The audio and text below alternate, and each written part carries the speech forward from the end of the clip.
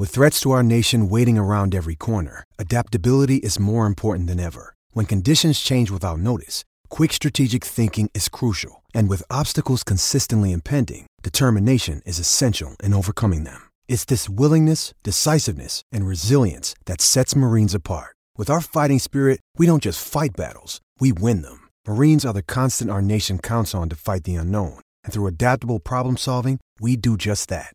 Learn more at marines.com. You're listening to the HuskerOnline Show, your authority on Nebraska athletics. Disappointing loss, but we know what we have coming this week. So it's going to be on us to have a great week of practice. It's got to be, we just got to get better, and that'll be our focus, and just in every way. We talked about that after watching film on the game. The message was we don't have time to sit around and feel sorry for ourselves. You sit around and feel sorry for yourself, and they'll hang 60 on you. And we really just kind of moved on. Took what we could from the game and ready to put it into work this week. We definitely have a lot to work on. There's always I guess a few positives in every game, and obviously this one has probably a lot more negatives than positives when we go back and watch the film. But there's definitely a lot. We need to be a lot more disciplined. In our run fits. That's one thing. We need to be more physical, I think, on every level, and I think it just goes back to the way we practice and the way we prepare. Hello here, and welcome again to another edition of the Husker Online Show. Sean Callahan, Robin Washett, Nate Klaus, as we are going to get you geared up for Saturday night's game, Nebraska, Ohio State, and Memorial Stadium. Back-to-back home night games against back-to-back top 10 opponents. Ohio State, their lone loss on the year, obviously early against Oklahoma. The Buckeyes currently ranked 4th nationally in total offense, 568 yards per game. It's going to be a daunting challenge, Robin, as you look at this matchup. We saw how Nebraska struggled defensively last week and have discussed that in nauseum this entire week. And you look at JT Barrett coming in, 16 touchdowns, 1 interception, 1,513 yards passing. He completes nearly 64% of his passes. We know the kind of skill players they have, led by running back J.K. Dobbins. On paper, this is probably the worst matchup on Nebraska's entire schedule. Just from a schematic standpoint, we've seen the way Bob Diaco's defense struggles with the run-pass option spread. And as he said, Urban Meyer's system is not a spread offense, it's the spread offense. He called him the godfather of that style, and they play it better than nobody else. And they have a senior quarterback who has shown that he's as good as anyone in the Big Ten. And then you look at the pieces they have around him, and the skill at the wide receiver, the big, strong offensive line, and then a two-headed rushing attack that is as good as any in the conference. I mean, just across the board offensively, this will be, as you said, as daunting of a task as Nebraska's seen thus far. And on the other side of the ball, you're talking about maybe the most athletic and fierce pass rush they'll see all season. I mean, they go 4 deep at defensive end with potential NFL draft picks, and then that's not even counting their all-conference linebackers. And they've got a defensive backfield that seems to put out 1 or 2 first-round cornerbacks each year in the NFL draft. So there's really no weakness, and you don't look at any point in this and say Nebraska has the edge here. And so this is really going to come down to Nebraska's resolve. This is really similar to last year. Look back a year ago when they went to Wisconsin, had a disappointing loss on the road in overtime. Very next week had to go to Ohio State and lost by 59 points. This is a very similar situation. How they bounce back from that Wisconsin game in a quick turnaround this week, that could be the difference between another blowout loss at home or potentially saving some momentum. I think the key here is when you look at what happened last year after that Ohio State loss, losing 62-3, that next week, they were really reeling, and they were able to bounce back and get 2 straight wins over Minnesota and Maryland. So, I think that the biggest thing here, obviously a win is your ultimate goal, but saving face, keeping the season together as much as possible, and don't, get run over at home and completely let this thing fall apart. Yeah, and that's the thing that, I kind of get the feeling that they've done a good job of kind of moving on from that Wisconsin game, because that was obviously, a game that was tied 17-7 at one point in the second half, and Nebraska was right in it, and then all of a sudden the wheels kind of fell off in that fourth quarter, and the score looked pretty bad. But when you go back and look at that game, they were sticking with him for 3 quarters at least. But they have not spent this week sulking about that loss. I feel like the mood of the team is pretty good. The guys seem pretty upbeat.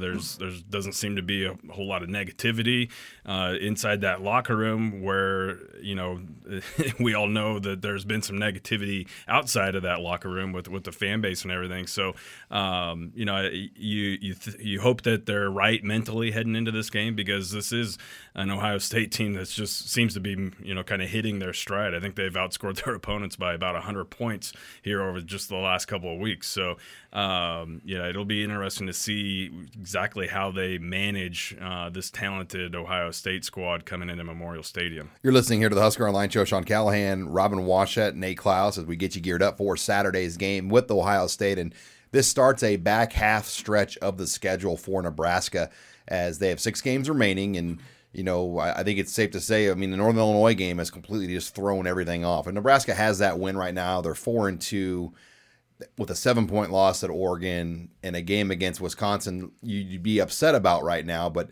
you would just feel a lot better about Nebraska if they were 4-2 right now. But they're not. They're 3-3.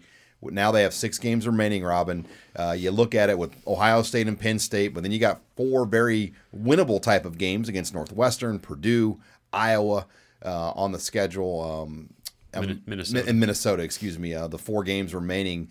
So they're 4-2 down the stretch is not out of the question, and I think that's how you salvage this year in some respects. That if you could stabilize it and finish out 4-2, that would be a 6-3 conference record. Yeah, it's not insurmountable by any stretch, but going back to my original point, mentally, if you go out there and get housed by 60 points again at home, that can be devastating to your team's confidence, and then all of a sudden, it changes your entire outlook about going on the road and beating a significantly better Purdue team or beating a Northwestern team that always seems to play you extremely well in Memorial Stadium, regardless of the record, and then having to go 2 straight road games at Minnesota, at Penn State, and then closing out at Iowa, which has gotten the best of you more often than not.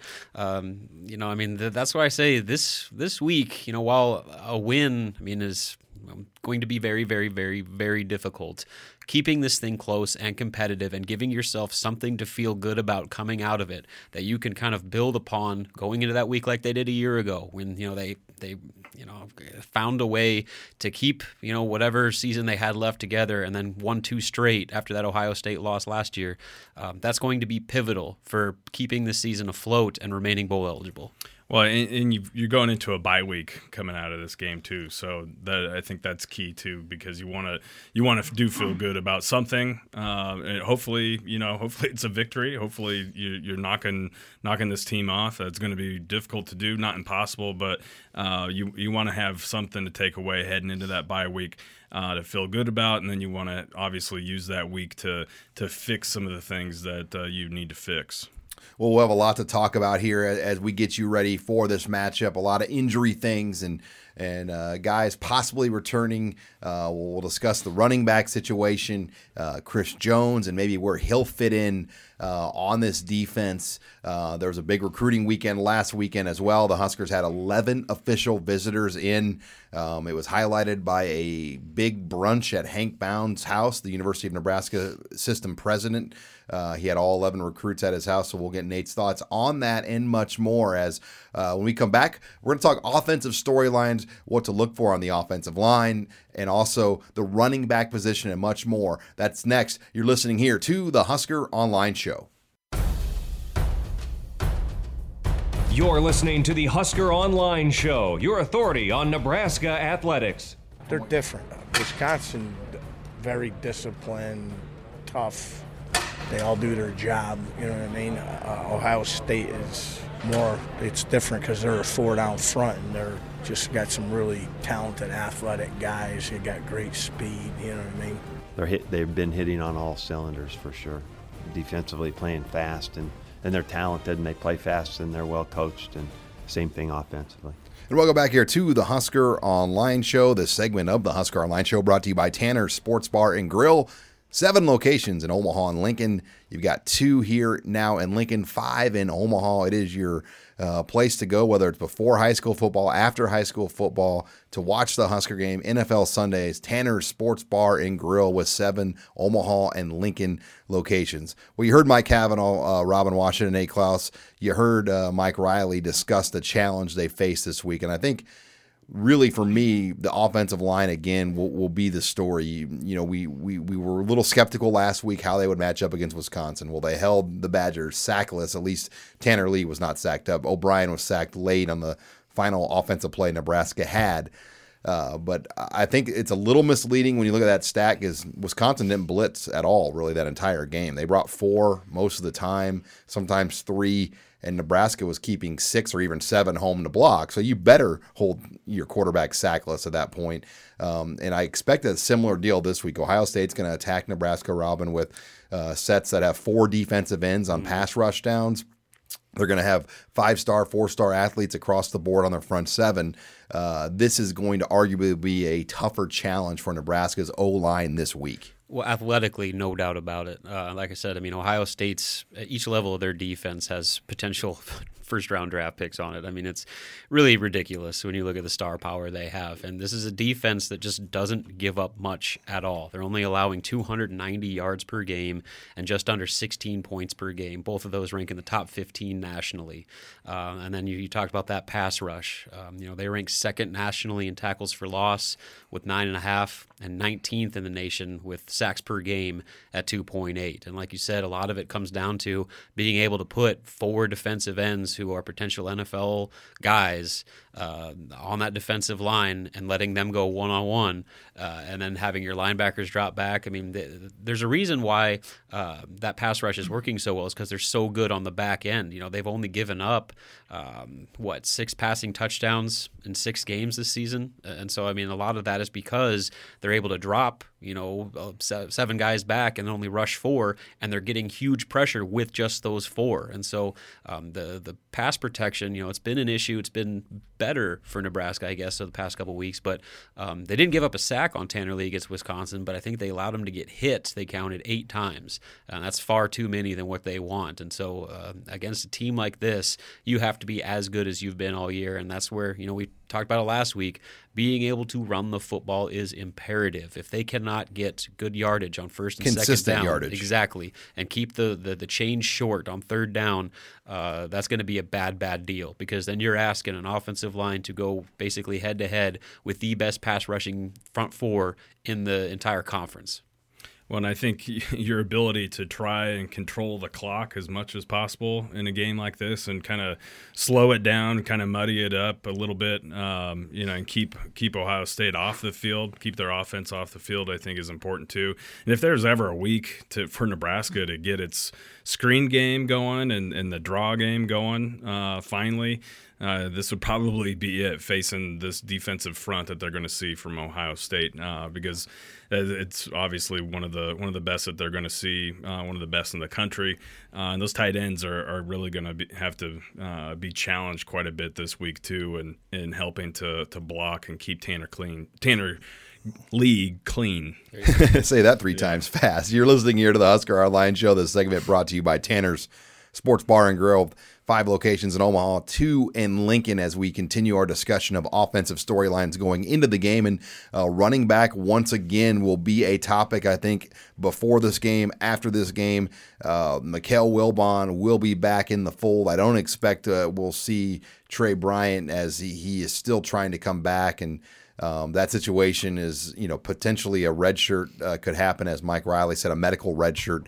But the whole Wilbon-Ozigbo thing, Robin, will be very interesting to follow and how they handle that. I mean, I think everybody would agree Ozigbo's done enough to be that guy, 3 straight 100-yard games. Yeah, and he's done it in the way that Nebraska needs to run the football, with power between the tackles and keeping drives on schedule. And he got his first start of the year against Wisconsin and took all 23 of Nebraska's running back rushing attempts and 23 of the 26 runs the entire night, ended up with 109 yards. And so he did a pretty good job. But I do think that they need that complement, the 1-2 punch that Wilbon provides, because you go back to the previous two games, Wilbon got the start, but towards the end of the game it was Ozigbo that took over late in the game and was fresh and able to kind of pound things out in the fourth quarter and really make Nebraska kind of a dominant clock-chewing offense when they needed it to be. And so, we talked about their needing to be able to run the ball and, like Nate said, muddy it up. I think that's probably a pretty good game plan, is to give both of those guys an opportunity to keep one another fresh and, let Wilbon be more of a weapon in the passing game. We saw what happens when you try and throw a swing pass to Divine Ozigbo. It doesn't go well. So you utilize their skill sets, and more importantly, you keep both of those guys fresh down the stretch when you need to really chew up the clock and chew up yards. I think that's the biggest thing is not running another guy right into the ground, because for as impressive as Trey Bryant was for the first couple games, unfortunately, you kind of wore him out, and I don't know if that was bound to happen at some point in time this season or not. It sounds like whatever injury he does have was something that was going to flare up regardless. But there's still a lot of season left, and you'd hate to see them kind of run another guy right into the ground. So I think it is important to have a complement in Mikel Wilbon this weekend, to at least do some different things. They are completely different running backs and do a lot of different good things for Nebraska, and they're going to be greatly important. You're listening here to the Husker Online Show as we discuss offensive storylines. Sean Callahan, Robin Washett, Nate Klaus. Let's talk offensive line now, guys, as David Neville did try to come back Tuesday, but suffered a setback with that foot, did not practice Wednesday.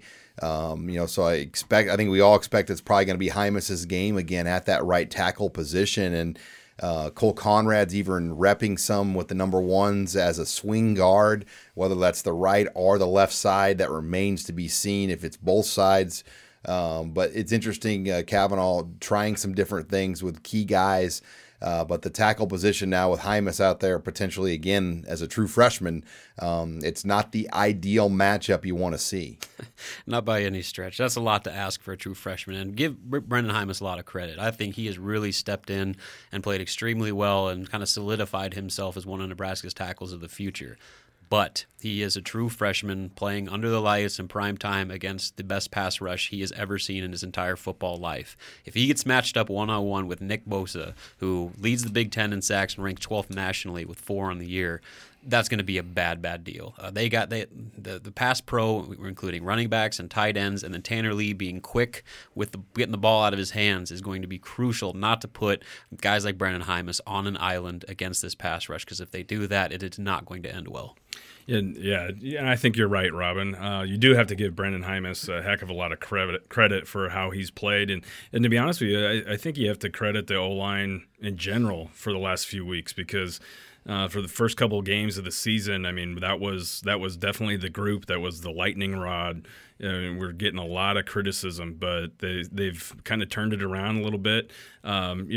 What they can do this weekend remains to be seen, but I do think that's a group that deserves some credit. Michael Decker for stepping up. It seems like they've found themselves a center there, and with Hymas stepping up, it sounds like they've found themselves a right tackle there. Not a huge surprise that David Neville, continues to battle it. Got injured and then tried to come back and kind of had another setback. That seems like, I think it was last week I said, that's kind of history has repeated itself several times here with him, unfortunately. So, I think that this is a group that's playing a lot better, but they're going to have their best game this weekond. All right, when we come back, we're going to shift over to the defensive discussion. And was it really as bad as it looked in the fourth quarter? We'll get our thoughts. We'll give our thoughts on that next here. You're listening to the Husker Online Show. This is Husker Online, your authority on Nebraska athletics. I referred to it in the write-up for the players as not a spread offense. I wrote it as the spread offense, and I did it purposefully because Coach Meyer's offense, from Bowling Green to Utah to Florida to Ohio State, has made people famous. It's made players famous. It's made coaches famous, his coaching tree all around the country. They're all basically running that offense. And welcome back here to the Husker Online Show. That was Nebraska's defensive coordinator, Bob Diaco, discussing what they'll see this week from Urban Meyer's spread offense, Sean Callahan, Robin Washett, Nate Klaus. Let's talk defense here, guys, now. And got to start with the running defense for Nebraska and the breakdowns we saw in that fourth quarter.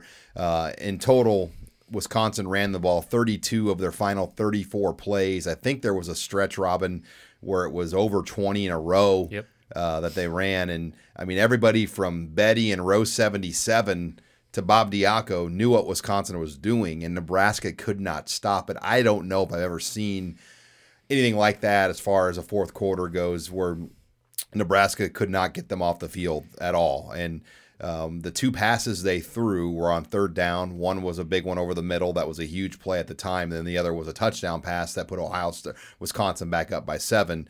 Now this week you face another talented freshman running back, J.K. Dobbins. You already saw Jonathan Taylor last week. You've seen Royce Freeman. The good news is they've been tested with some very good backs this year, but it's not going to get any easier this week. No doubt. And, going back to last week, obviously the loss was disappointing, but the manner in which they lost that game really made everyone that, Nebraska fan that watched it sick, because that's what Nebraska used to do to teams. I mean, that's back when Nebraska was the dominated aggressor. And seriously, how many times did we hear in the last week, they do it like we used to do it? And they did. They shut it down and punched Nebraska's defense right in the face, and Nebraska had no answer. So that said, now they have to go up against a just as productive, if not more so, rushing attack, but a much different look, because this is that run pass option spread that has elements of power with a running quarterback. And so, it's kind of a little bit like what they saw maybe with Oregon, but just much better athletes as far as, up front on the offensive line, and particularly a more experienced quarterback and a two-headed running back attack. So, this is going to be daunting in every sense of the word. You're talking about an offense in Ohio State that ranks first in passing offense, total offense, scoring offense in the Big Ten, and second in rushing offense. And it's basically across the board, there are no weaknesses. Maybe the experience at wide receiver is probably kind of the one quote-unquote concern for the Buckeyes right now, but they've more than made up for that, and the numbers speak for themselves. So this is, that's why most people looked at these two-game stretches as, Wisconsin being the more winnable game, because I think we all thought that Nebraska's defense matched up much better with Wisconsin's style, but clearly that wasn't the case, and now they face an even better unit that presents a lot more challenges that makes you cover the entire field. Well, Nebraska matched up with Wisconsin's style better, and they matched up with their talent level better.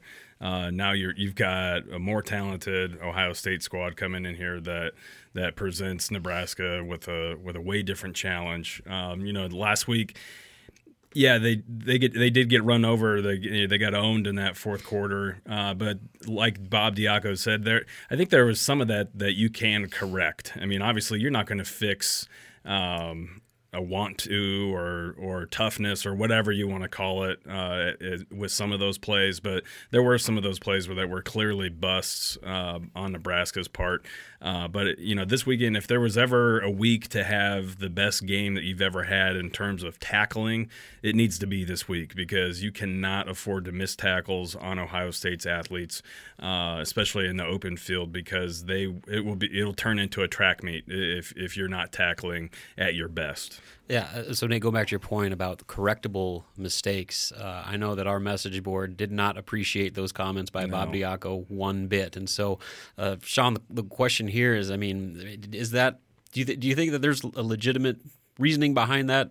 That this is just a schematic thing, that it's not on the players, that Nebraska should have been better than they were, when basically for the last quarter and a half they were flat out dominated physically. I think it was a matchup thing. I think Wisconsin just had better players in the matchups, and Nebraska was getting sucked inside and they countless times the outside linebackers had to make the decision to go inside or set the edge, and they went inside, and then the edge they lost containment, and the running back, Jonathan Taylor for Wisconsin, was just blowing through the side there, and then the corners and the safeties were missing tackles, particularly the corners So, yeah, I think it was a lot of things. I still am optimistic in the sense so that game was tied 17-17 late in the third quarter, and that was with a pick six in there. So, yeah, it was an awful finish. It was one that if you're a Husker fan, you're just furious about.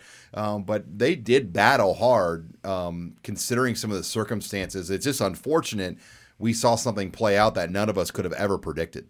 Yeah. So now the question is, I mean, will those corrections be made in the span of less than a week against a significantly better, more athletic, and arguably more talented offense? And other than that, yeah. And so, I mean, that's no big deal. Other than that, yeah, I think that they got a good chance here. You're listening here to the Husker Online Show as we talk defensive storylines, guys. Sean Callahan, Robin Washett, Chris Jones. Back in a black shirt this week. That kind of got unnoticed, but a week ago he was in regular red, I believe, when we were at practice. This week he had the black shirt back on. I think a pretty good chance, Rob and Nate, we're going to see Chris Jones back out there in a starting role on Saturday. Yeah, and Bob Diaco even said that. You know, he said it without saying it. He said that you're going to see Chris Jones back in the role that everyone expected him to be going into the year. So take that as he's going to start. And I think that's the right move. I mean, as well as these young cornerbacks have been able to kind of handle a very difficult challenge thrown at them, kind of getting thrown in the fire right away, you need a guy who is arguably your best overall defensive player on the field, especially in a game like this. And I fully expect him to be back in the starting lineup and playing a lot of snaps because, you know, this was kind of the game that I think they were really gearing him to get back for when that injury happened. And so he got, you know, that his feet wet a little bit last week, and now I think that he's going to be ready to go and take on a much bigger workload. Yeah, got his feet wet, came away feeling good on that knee, you know, and probably I would say that Wisconsin game probably did an awful lot for his mental healthness, you know, too. You know, when you're coming off an injury, that's one thing. You might have some self-doubt about, you know, can I plant on this? Can I change direction? Can I be at full speed? Whatever the case may be. You know, so he was able to get some plays under his belt, come away feeling healthy from that game. You know, and I think that he's ready to do some battle against Ohio State. You're listening here to the Husker Online Show. Sean Callahan, Robin Washett, Nate Klaus. The other guys, though,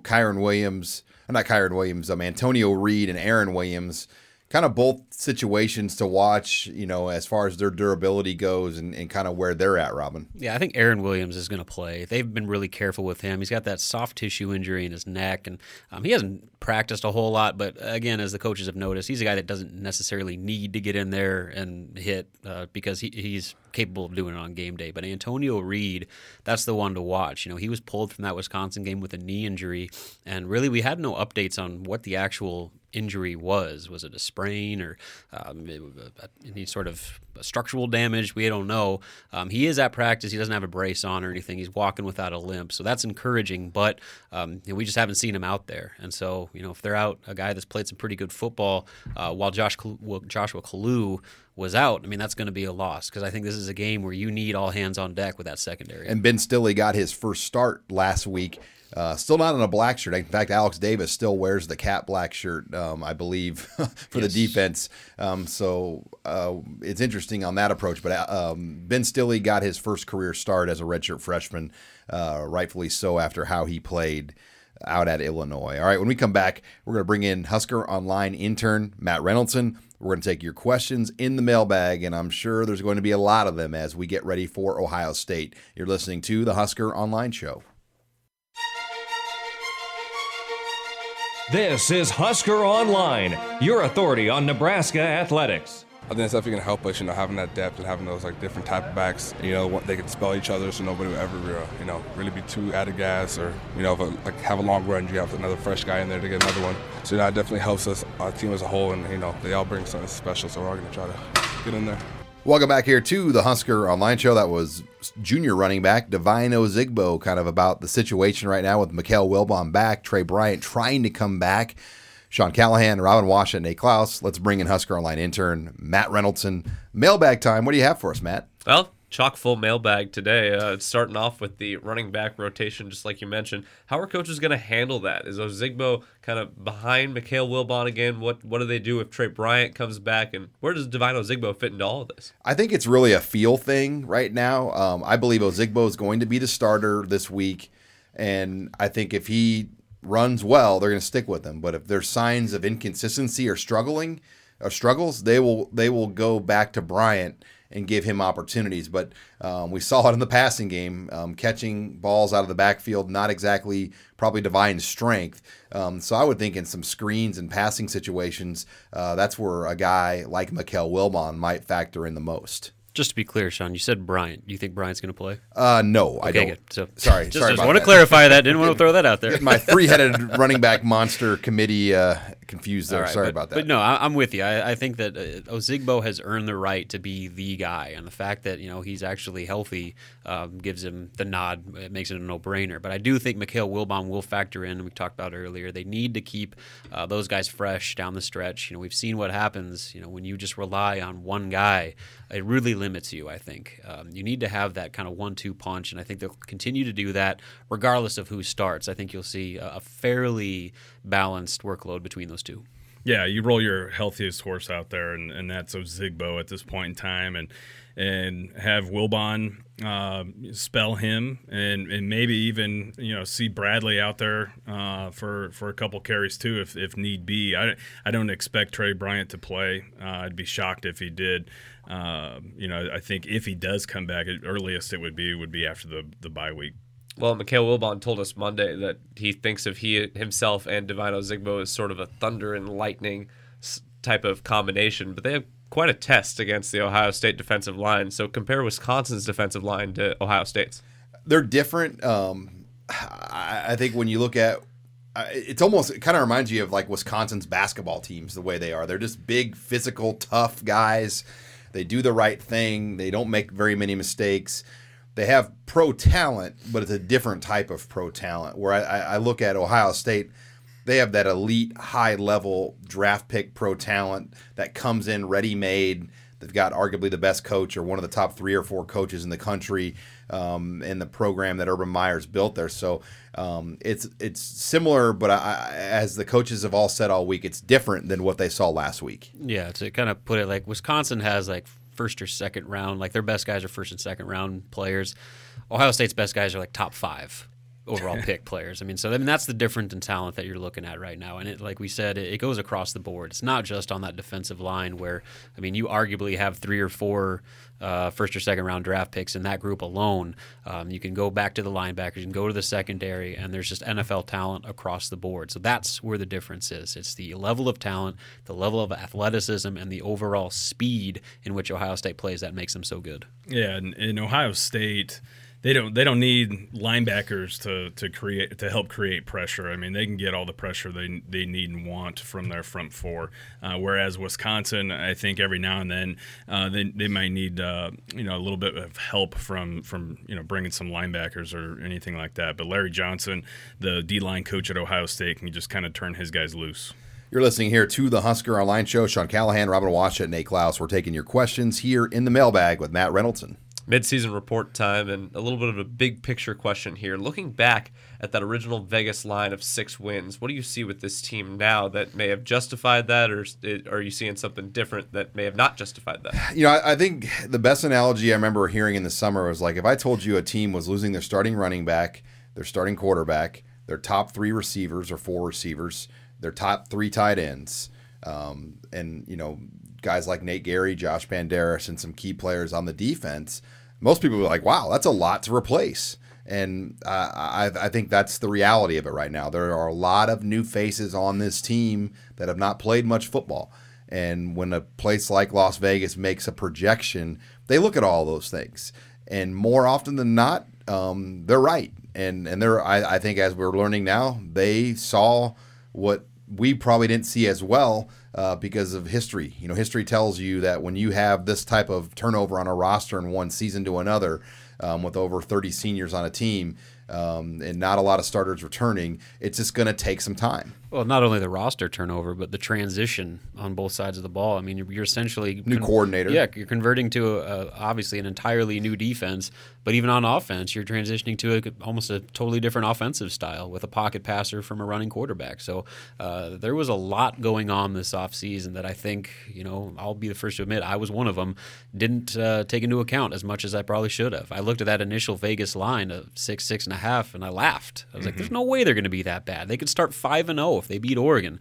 Well, quickly proved wrong on that front. And now, we all had the Northern Illinois one on there, right? Yeah, no doubt. Yeah. So, now look at they're sitting here at 3-3 right now, and you look at the rest of the schedule.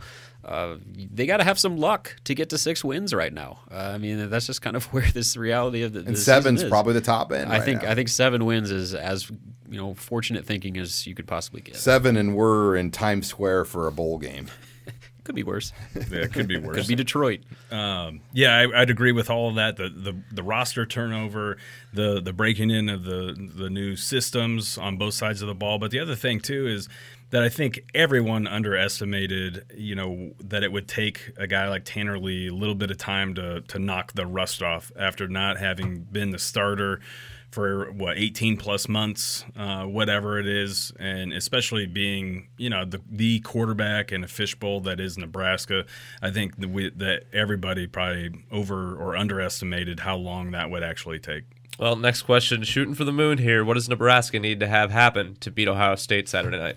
I think they need to force a turnover or two, which won't be easy to do because JT Barrett's only thrown 1 interception on the season. But I think Tanner Lee needs to play like he's played the last 2 weeks. He's played well. You look at the throws he's made, guys have been covered, and he's throwing the ball in tight windows. If he can make those types of throws on 3rd down again here on Saturday night, and Nebraska can get a good or respectable running game going that takes some time off the clock, make a play on special teams. Other than that, I basically said they got to do about everything possible. As long as everything goes right, I think they have a chance. As long as they check off these 1,000 boxes, they got a chance. Yeah, for me, it's, first and foremost, don't spot him 7 points with a pick six. How about that? After that, don't turn the ball over. After that, keep Tanner Lee upright, which all those 3 things are going to be easier said than done. That is hard-hitting stuff. Yeah, and obviously run the ball. It's the same checklist essentially for every game the rest of the season, but I think that you're right, Sean. They have to create points with their defense. This is an Ohio State defense that just doesn't give up points. And so the other side of the ball, those black shirts have to rise to the occasion. They finally got one last week with Aaron Williams. That needs to happen again. You need to force turnovers and put put JT Barrett in bad situations, because sometimes when he feels stressed, his accuracy falls apart. And that's one of the biggest criticisms with Ohio State fans is, his inconsistency. And so if you put the game in his hands, chances are he's going to make some mistakes, and then Nebraska has to capitalize on those when they happen. Yeah, it was just a few weeks ago or so where a lot of Ohio State fans were kind of calling for JT Barrett to be benched. So yeah, I think that you can kind of take the ball out of his hands, or put it in his hands and force him to make a play. But to me, I think the offense has to have some drives here. They have to be able to chew the clock. If it's not even if it's not scoring points, they have to keep Ohio State off the field. We got time for one quick one. What do you have, Matt? Well, University of Nebraska Systems President Hank Bounds had a bunch of recruits over for brunch last Saturday or Sunday. So what would be your first thing you go to for a brunch at Hank Bounds' house? What food item? I'm guessing it was catered because there were probably about 80 people there. A ton of people at his home there in East Lincoln. I don't know. I'm a bacon guy, but I like good quality. Like a place like Granite City or somewhere has some of the best bacon for a brunch. But yeah, quality bacon is probably my go-to. Give me a beast of a Bloody Mary with some bacon in there. That would go over well at the recruiting brunch. Hey, you know what? They can't drink it. I can though. Boy, yeah, I'd have to say bacon is right up there. And I think some good eggs too. I think you can't go wrong. You can't go wrong with eggs. Maybe they had an omelet station. I'm saying they had an omelet station there. I'm making one. No question. Like Embassy Suite style. I'm making a hell of an omelet. Yep. I'm disappointed. I want more intel from this brunch, Nate. It was in his basement. First of all, how big is the basement at his home? What kind of muffins were there? I don't know.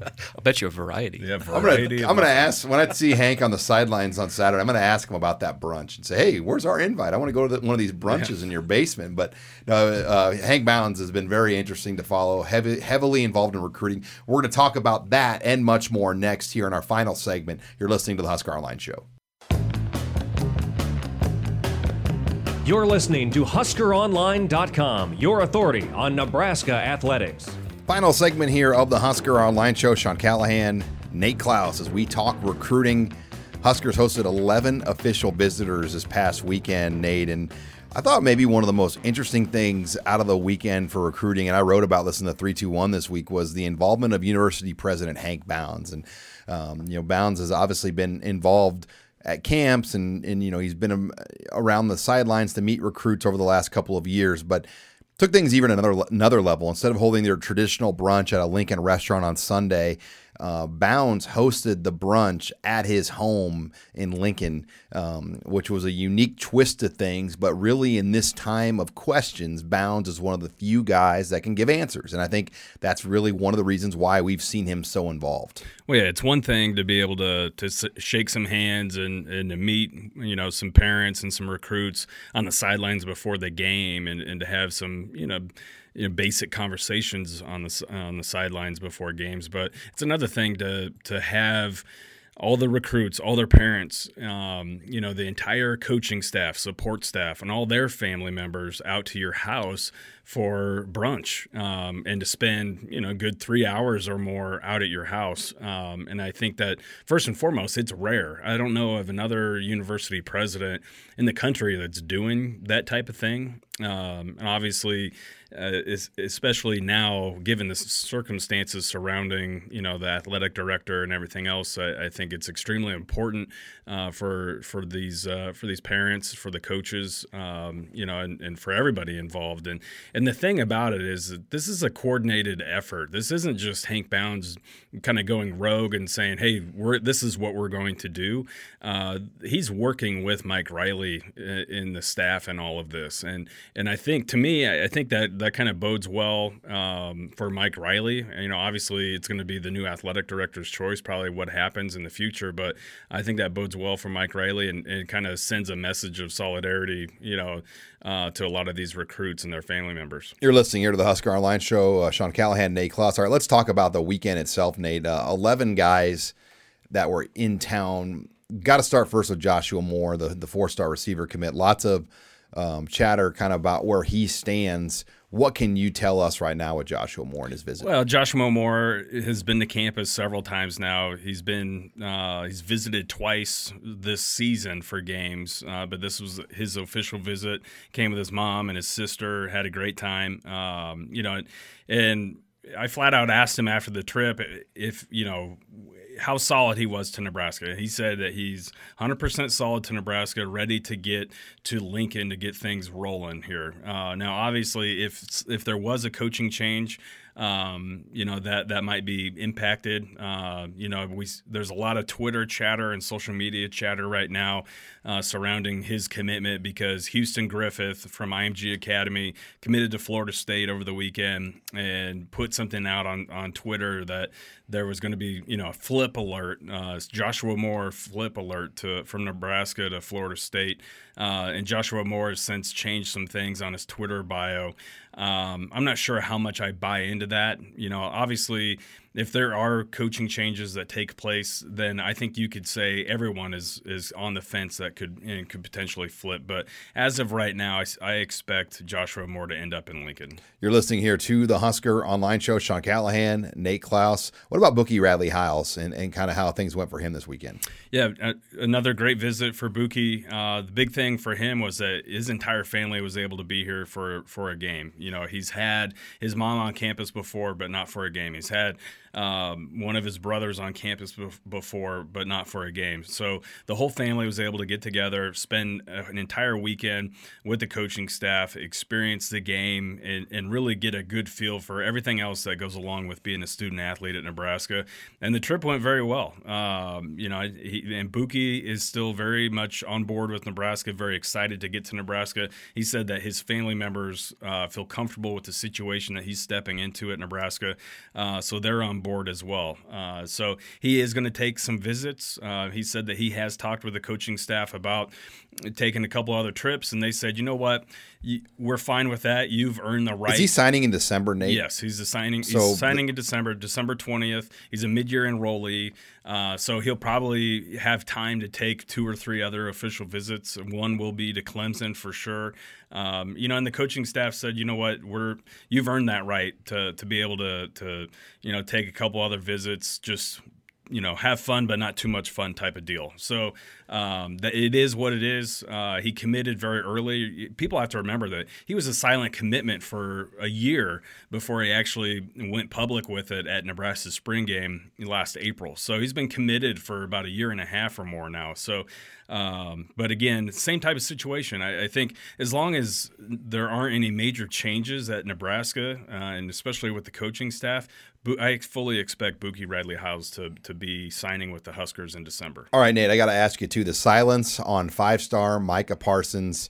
We obviously can get an update on every visitor that's here. A little bit different situation when a 5-star comes to town. What is the situation? What do you know about Micah Parsons? Well, from what I know about Micah Parsons is I think the visit went extremely well.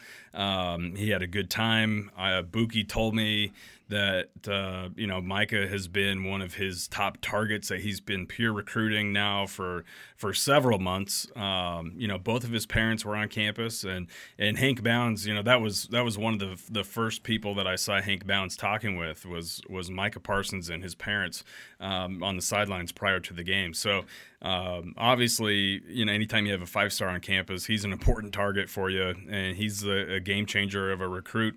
He didn't leave campus until about Monday at 11:30 or so. So they were able to maximize the entire 48 hours that you're allowed for an official visit with Micah Parsons. So I think that is big. But I'm not sure what to read into with the silence. He has not done any interviews with anybody following this trip. And I'm not sure if that's a good thing or a bad thing, or if that's just a 5-star thing, because a lot of 5-star guys don't do interviews. Well, I mean, yeah, the 5-star guys are a whole different animal when it comes to at this point in their recruitment. I mean, they're like the LeBron James type recruits of football. I mean, when those basketball level recruits like that, you don't get those guys on the phone either. So I mean, it's a little I get what you're saying on that respect. It will be interesting when he does go public, though, with something. Yeah, it will be interesting. But my gut feeling, and from things that I've been hearing, is that Nebraska is very much in the mix here. I think it's Nebraska and Penn State at this point in time, with Ohio State still in the mix, but maybe not quite at the top of the list. So we'll see what happens. Nebraska definitely put their best foot forward once again with Micah Parsons, and most importantly with his parents this weekend, though. And Nate, we got about a minute left. This weekend, Nebraska is going to have at least one official visitor, but a couple of really important 2019 unofficials. Well, yeah, we start with the one confirmed, guaranteed official visitor, at least at this point in time, heading into the weekend, is Talanoa Hufanga. Big-time athlete out of the state of Oregon, actually from Corvallis, Oregon. He's the top overall player in the state. He's one of the top athletes in the entire country. He's a kid that could, legitimately project to play several different positions, whether it's safety or linebacker or even running back or wide receiver on offense. His brother actually played for Mike Riley at Oregon State.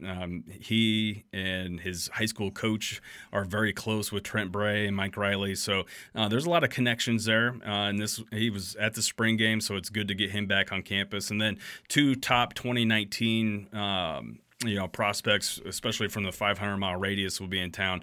Quarterback Max Duggan out of Council Bluffs, Iowa, will be taking an unofficial visit to Nebraska. And then Marcus Hicks, a defensive end out of Wichita. Both these guys, again, 4-star type talents from the 500-mile radius. Very important to get these guys on campus as much as possible. Well, it's going to be another busy weekend here for the Husker Online team as we will have full coverage of not only the Ohio State-Nebraska game, but obviously the recruiting weekend, and that starts with Nate's visitor gallery that usually gets posted around halftime of the game. So if you want to get a look at those recruits, we'll have all that up on the site here starting Saturday. Well, thanks again here as we conclude another edition of the Husker Online Show. Thanks again for joining us this week on Husker Online, your authority on Nebraska athletics.